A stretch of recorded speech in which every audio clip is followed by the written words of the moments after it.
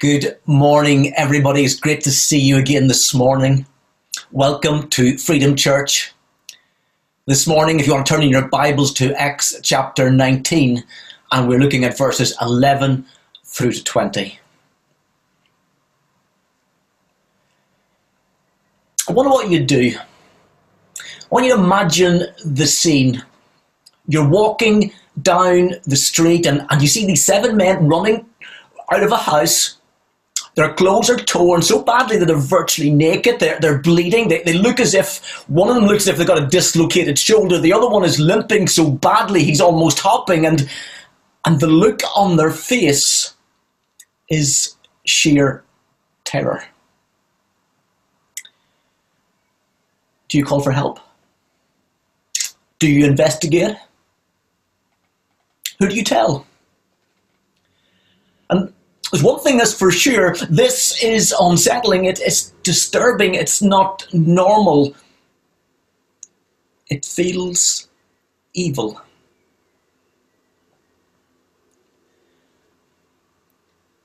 Paul has been in Ephesus for 3 months and he's been speaking about Jesus in the synagogue to virtually anyone who's going to listen to him. But he's eventually forced out of there, and so he moves his ministry to a schoolroom and he preaches there for a further 2 years. And the result of that, well, verse 10 succinctly sums it up. It says, people throughout the province of Asia, both Jew and Greek, heard the word of the Lord. And this was a time of just great blessing. His ministry was extremely fruitful, so much so that even Paul's enemies had to admit that God's word was spreading and that the people were being saved. So today, as we pick up the story in Acts 19 verse 11, we read, God gave Paul the power to perform unusual miracles with handkerchiefs or aprons that had merely touched his skin. They were placed on sick people and they were healed of their diseases, and evil spirits were expelled. And in this passage, we're confronted with the supernatural. We read about these incredible miracles that God enabled Paul to perform that were so dramatic that often all it would take was for a cloth that Paul had touched to come into contact with a sick or a demon-possessed person, and they would be healed. But actually, Paul was simply following the example of the Lord Jesus Christ.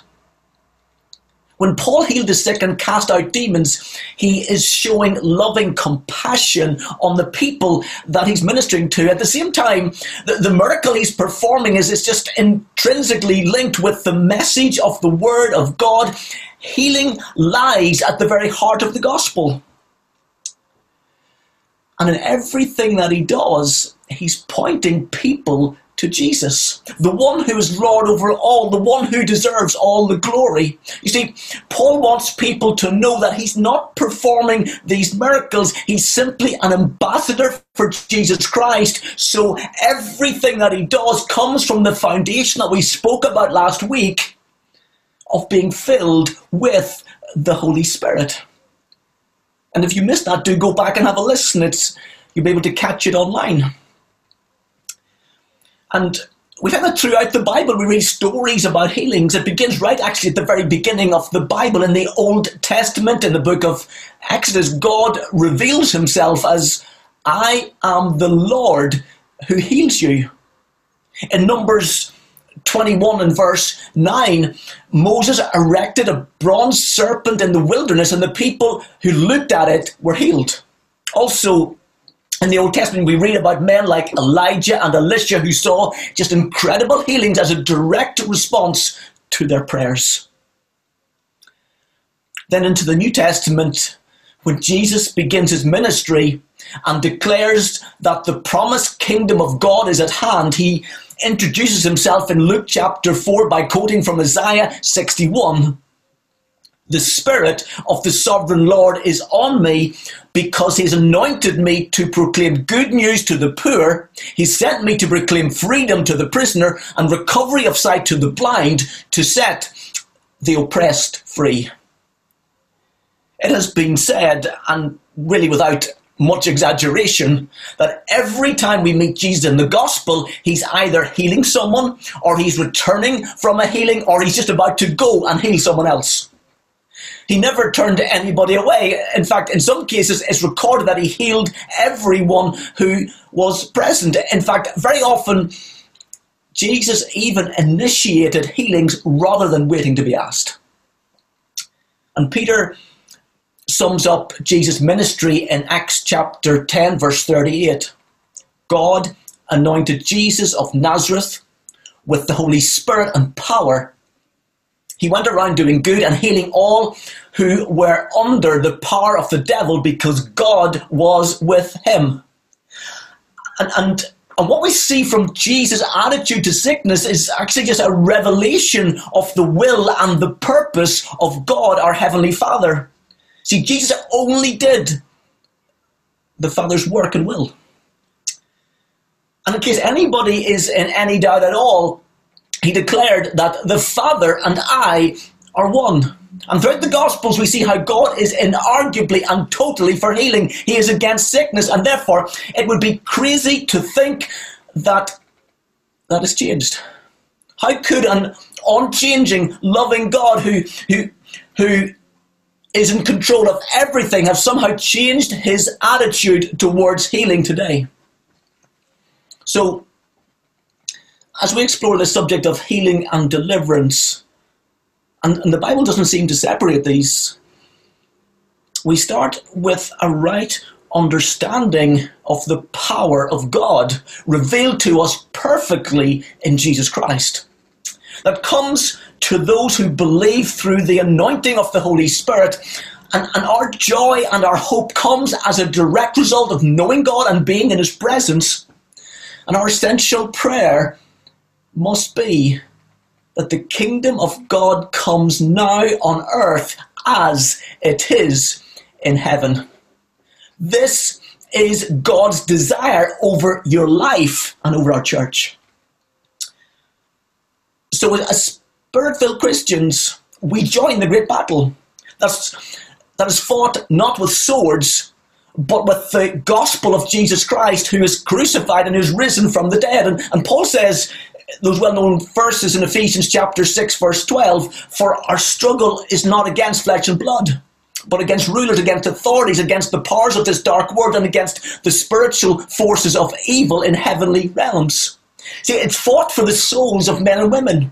It's fought in the power of the Holy Spirit. It's fought with words of truth and deeds of love and justice. It's a cry to bring the full gospel, repentance and faith in Jesus that will see people restored, forgiven, set free and healed. God is a supernatural God. So it should not surprise any of us when he does supernatural things, miracles, healings, signs, wonders. See, God has not changed. And when God's Spirit touches a person's life, he brings healing and he brings deliverance. And that still happens today. I want you to have a listen to a couple of testimonies. These were taken from New Day a year or two back, where Adrian Hollowell is doing the interviews. Have a listen. Tell us your name. I'm Rebecca. And where are you from? St Ives, Cambridgeshire. Great. And just tell us, what's your role in your church here at New Day? I'm a youth leader. Okay, fantastic. So she's one of the youth leaders here, one of many here. What was the problem that you had when you came to New Day last year, Rebecca? I had a problem with my back. I had a bulging disc, and I also had a bad knee from an injury. I had a tendon problem. Okay, and you were telling me that you'd had back trouble since you were 19. Is that right? Yeah. So tell us what happened last year. Let's see. So you asked us to pray. I put my hand on my knee and on my back, and I had a a warm feeling and a flowing feeling going through my knee. I didn't feel anything in my back. And so I went outside to test it and ran up and down a field, which I hadn't done for a long time. Fantastic. So you were completely healed? Yes, both my knee and my back. And tell us,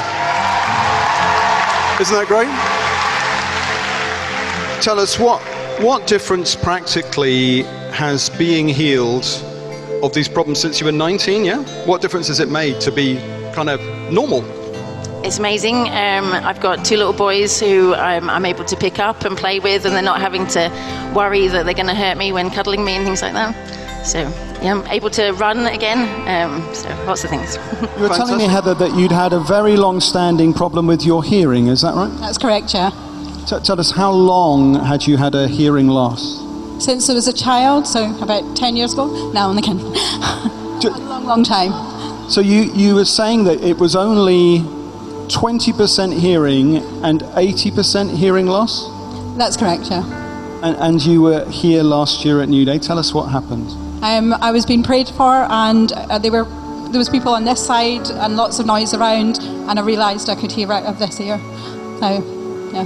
So you'd had this hearing loss for your whole life since a child, and all of a sudden you can hear normally? Yep, that's correct, yeah. Wow. Fantastic. But I know that that's only part of the healing story, that you've also had another healing in your family. Do you want to tell us about that? Yeah, my son Lucas was diagnosed with ADHD about 5 years ago. I had to take medication, the highest dose of a drug called Concerta. He got prayed for at New Day, and he hasn't had a tablet since. So. Wow. And he's been taking these tablets for 4 years? 5 years. 5 years of daily ADHD combating drugs, and then he didn't take his tablet, and he's been signed off. He doesn't need the tablets? He hasn't touched a tablet since, and he's a totally changed person. That's fantastic. And we just praise God. These are just wonderful stories. These are just miraculous, life-changing healings. I'll tell you just one more story. One of my aunts is a counsellor, and she had counselled a young woman who, from about the age of 12 years old, had an eating disorder. And 10 years has gone past, and she's seen something like 17 different counsellors and specialists before she comes to my aunt. The previous specialist had pretty much signed her off. It told her that you have no hope. We just can't do anything for you. And her family were at their wits' end, and they actually felt that they just could not cope with her anymore, so they asked her to leave their home. However, that year, they had booked themselves into a Christian conference with some friends. And when one of their friends dropped out at the last minute, they were praying about who they would invite along, and they'd barely finished praying when the phone rings, and it's the sister on the phone. And the sister says to them, God has told me that I need to be at that conference this year because God is going to heal me. The truth was, this was the last person that they actually expected to phone them. And after a few hours, they phoned her back and invited her to stay with them. And during that week, she went forward for prayer in one of the meetings, and as the Holy Spirit touched her, God healed her instantly from her eating disorder. And she walked out of that meeting, and she said to her sister, let me take you out for dinner. Bear in mind, she hasn't eaten a proper meal for something like 8 to 10 years, and this girl has now begun to put weight on. She says to my aunt, says, I never knew that food could taste so good. You see, God can do in seconds what years of counselling just cannot do. And when the Spirit of God turns up, victory comes. But of course, the story raises a number of important questions that we certainly need to consider, because I cannot begin to understand why God would allow someone to struggle through years of hell before healing her, or why he intervenes in some people's lives and yet not in others. But I do know that unless God turns up in a miraculous way, we cannot have true victory. Because unless the Holy Spirit moves, we can go through the motions of church, but lives are not changed. People are not healed, and we will not have the victory, at least not on this side of eternity, because there is no formula. We can pray over handkerchiefs all we want, but unless the Holy Spirit's anointing is present, nothing happens. So don't look for formulas. God will not be boxed in. But we need to turn to him, to cry out to him. And healing is not some sort of magic act that has God at our beck and call. See, God's not at the end of a rope that we just tug on when we want something done. That's just not how it works. The reality is, in my experience, is that not everyone is healed. And it's one of the mysteries of the kingdom of God, the now and the not yet, because some of the most faith-filled believers who I know journey with sickness and with pain. But yet it never stops us from asking. Keep praying. Keep seeking for God's healing, God's touch. See, when you witness a miraculous healing, you get a glimpse of heaven. And it's a reminder that one day that Jesus will come back, he's going to return, and that we will have perfect bodies. There will be no sickness, there's no death, there's no pain. When God's kingdom finally comes in all of its glory, Jesus will make all things new without exception. But in the meantime, we live in this dilemma of why some are healed and others are not. But it doesn't change the fact that Jesus wants to use you today to show other people God's kingdom on earth as it is in heaven. So we will pray for the sick, for people's problems. We will believe for healings. We'll expect God to do what only God can do. And when God answers, we tell them that Jesus did the work, that we give all glory, we give honor to God. Because God's involvement is the only thing that will ensure breakthrough, and we need breakthrough. It's only when the Holy Spirit comes and moves in our lives that he brings transformation. And the key to unlocking healing is prayer. Victory comes by prayer.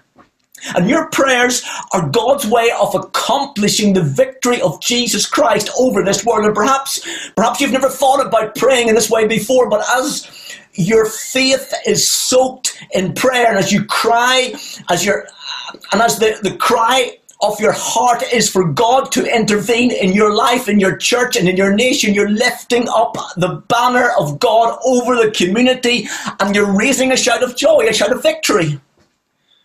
So you look forward to the triumph of God as you declare Jesus is King.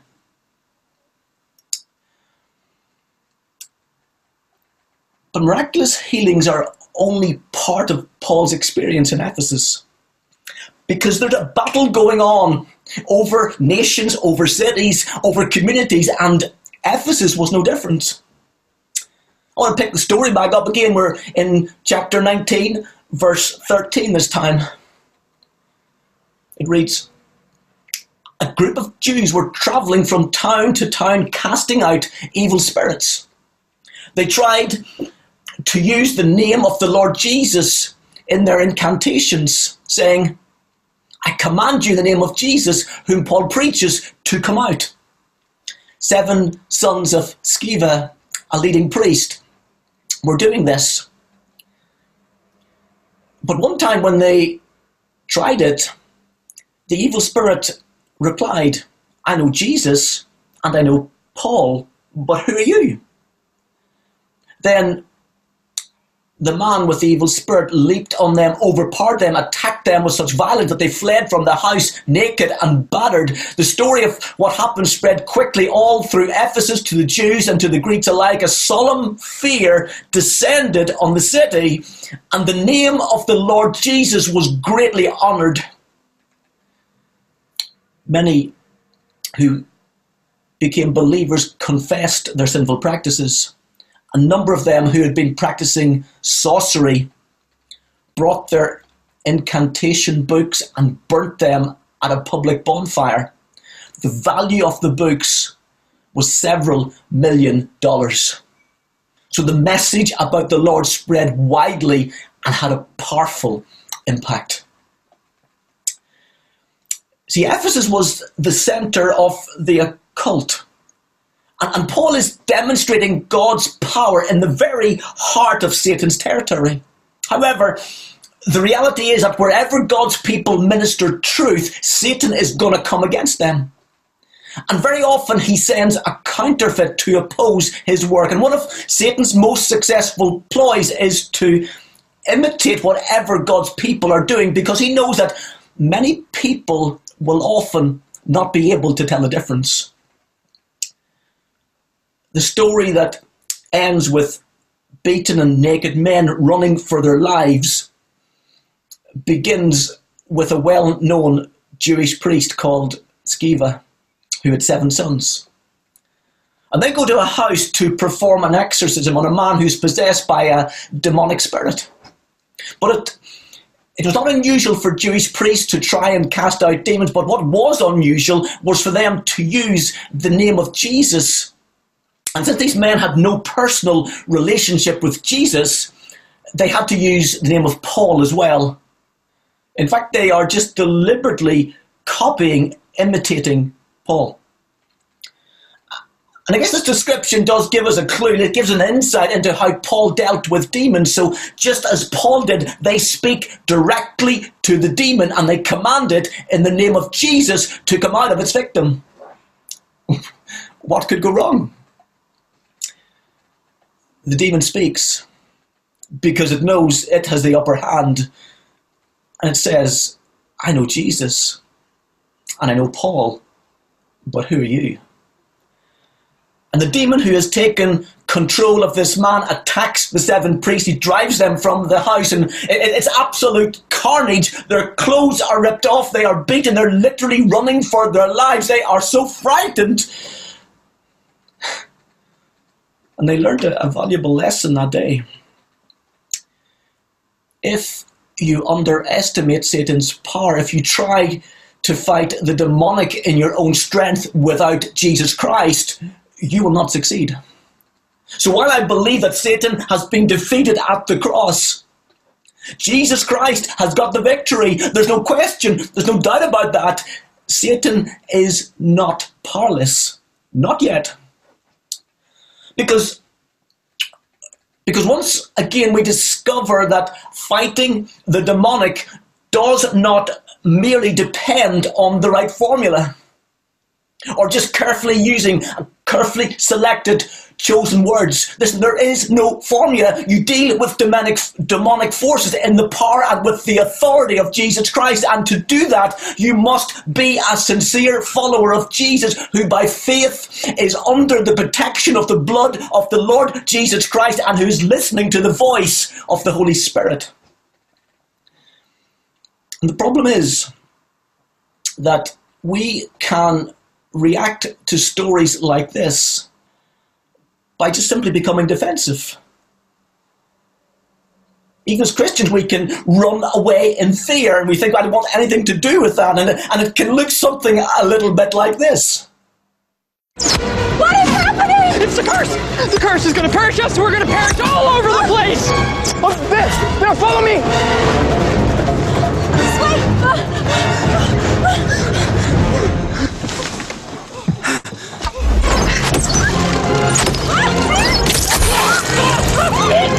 They hit me! I'm bleeding out! I'm losing life force!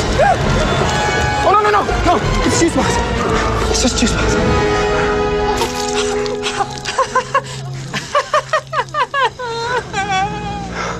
I think we're safe. For now.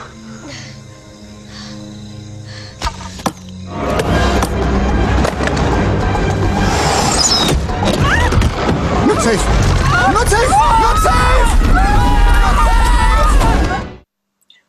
But that's not how the Christian is called to live.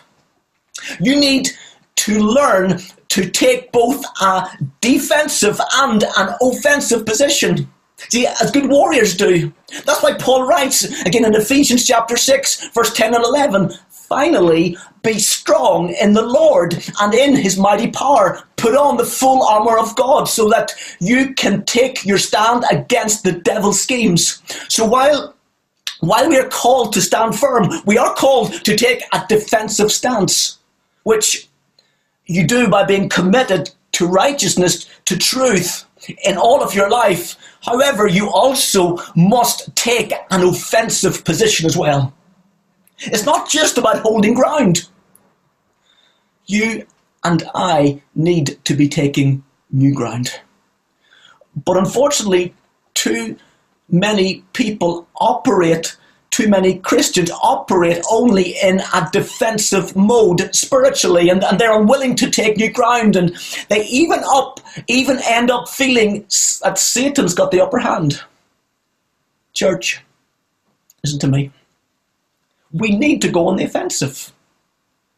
You know, it's all well and good to stand in church and to attend meetings after meeting and to hear that God is building his church, and of course he is.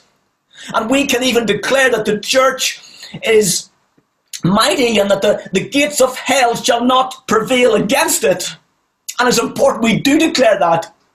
But the sad truth is that in many areas, the gates of hell are prevailing. Entire cities, communities, schools, families, marriages, individuals are trapped behind the gates of hell. And the Bible does not say that the gates of hell are going to just automatically fold or fall down. Gates are for defensive purposes, but if there is no attack, they will continue to stand, and they are not going to fall down by themselves. We have to move against them. The strong, mature body of Christ must go on the offensive and must advance against the gates of hell, and then they will not prevail. Matthew 16, verse 18. But I can't overemphasize this enough. You can't do this without God. And he will not do it apart from you. You must learn to be a warrior, to walk faithfully in obedience to God and learn to rely on him completely. God is calling you to take responsibility. Yes, He will do it through you by the power of his Spirit, but you must stand up and take action. You need to evangelize. You must be praying. You are to resist the devil. If you do not resist the devil, he will not be resisted.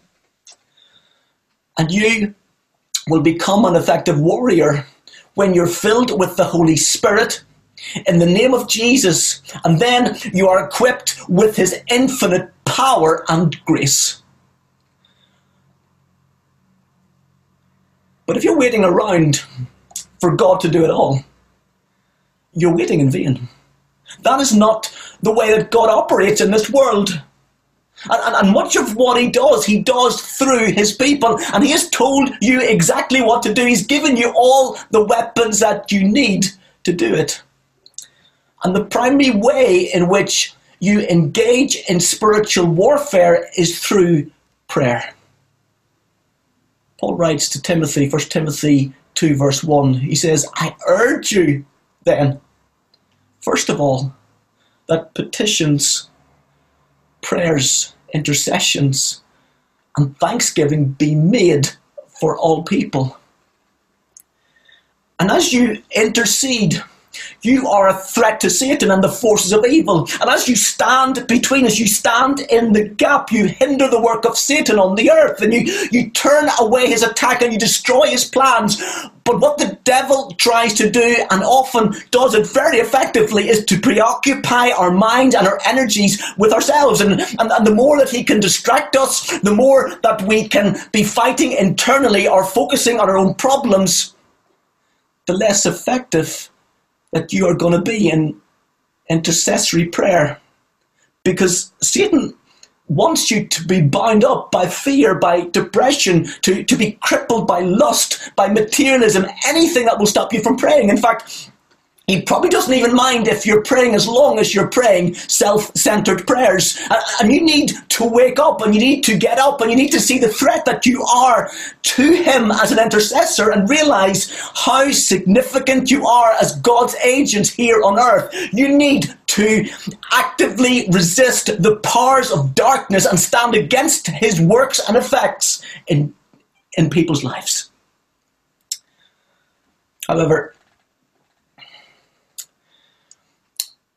I suspect that most of us do not stand in the authority that is ours in Christ Jesus to resist the enemy and to come against him. Now, don't get me wrong. God is not limited to us. He can do what he wants when he wants. He is sovereign. He's not bound by anyone or anything. God is God. However, God has chosen to include you and me to take responsibility and take authority for this world. And God has chosen to move in the affairs of people to the degree to which you pray. God will not eliminate the middleman or woman. So there are certain areas that God will not move in unless you pray. And he is astonished that you don't pray.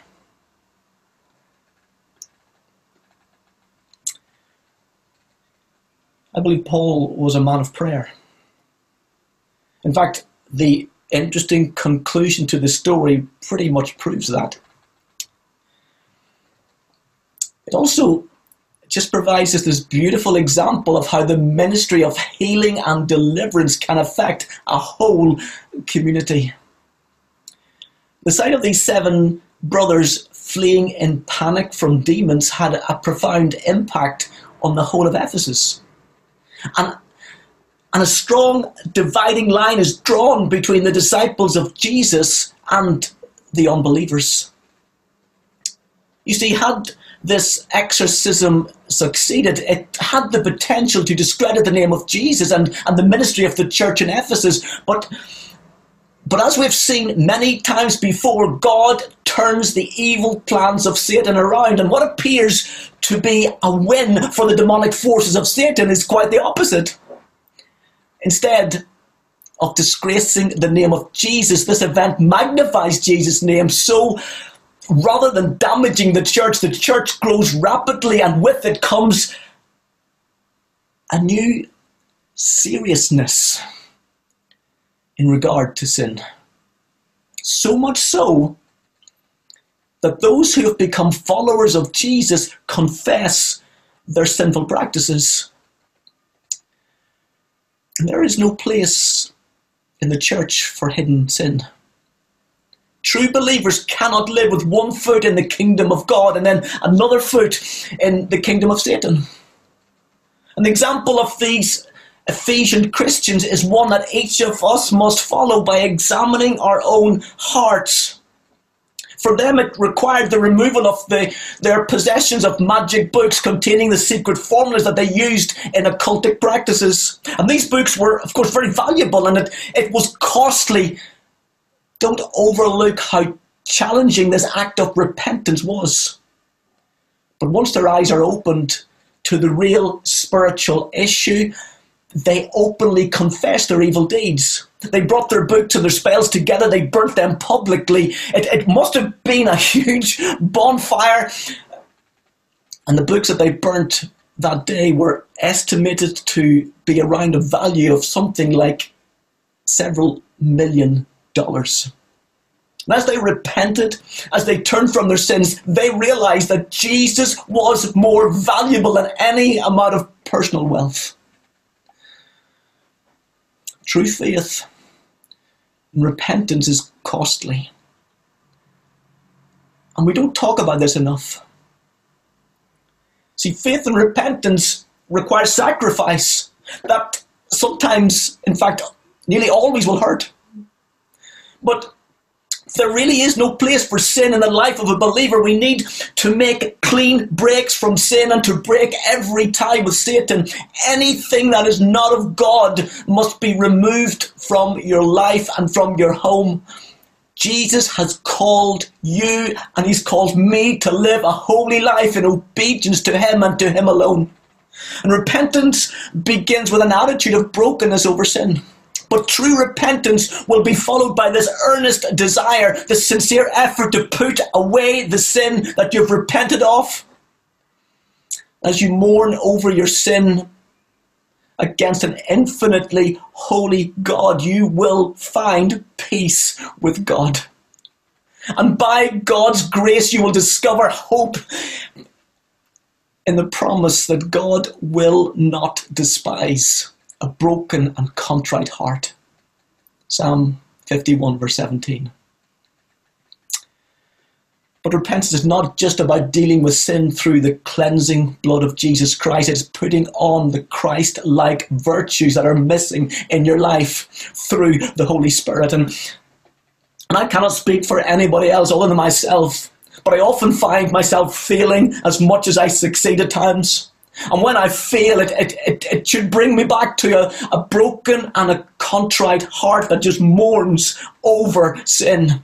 Brokenness and repentance are marks of a growing Christian. And over time, it brings transformation. Gradually but supernaturally, it moves us and changes us to become more and more like Jesus. And this is why we continually need the gospel. The wonderful news that Jesus Christ died to pay the penalty for your sins. Yes, all of them. He dealt with them all. The big sins, the little sins, the so-called respectable sins, those little white lies as we often talk about. They need dealt with. The sins that we are painfully conscious of and the sins that we are not even aware of. As the old hymn says, my sin, not in part but in whole, has been nailed to the cross and I bear it no more. Praise the Lord.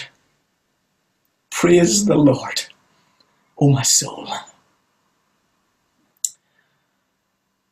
Make repentance a regular part of your time in God's presence. Don't rush it. Allow the Holy Spirit to shine the light of God's word on your heart. And if you live with unrepented sin or unforgiveness or selfish desires, it's going to destroy you. It destroys your relationship with God, but it destroys your relationship with others around you as well. It opens you up to Satan's attack. But with repentance, obedience, and faith, you will advance the kingdom of God and live in the victory that is yours through Jesus Christ. Let's just finish with a prayer. Father in heaven, we honor your name. Father, we pray your kingdom would come on earth as it is in heaven. Father, we come before you and we pray you forgive us for our sins. Cleanse us from all unrighteousness, that we may walk in your ways today and tomorrow and the days that are to come. So now I just want to invite you just to confess any sins that need to be confessed before God. Take a moment.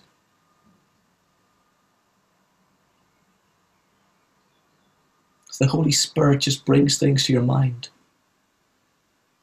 Tell God about them.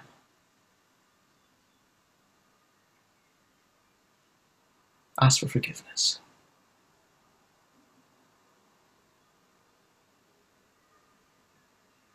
Even in this moment, why not ask the Holy Spirit, is there anything in your house that actually needs to be removed?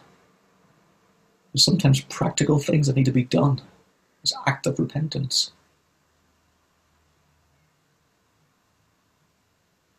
Things that maybe you've held on from the past,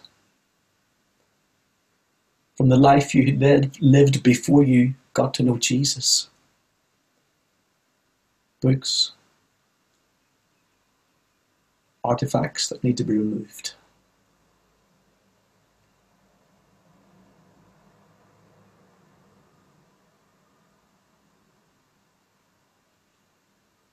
So we invite you, Holy Spirit, come now. Come and fill us. Just that fresh filling as we prayed last week, we pray again. Come, Holy Spirit. Come and minister into my heart.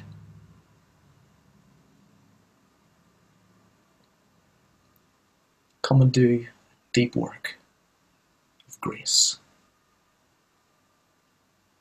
We pray that in the precious, the most glorious name of Jesus, our Saviour. Amen.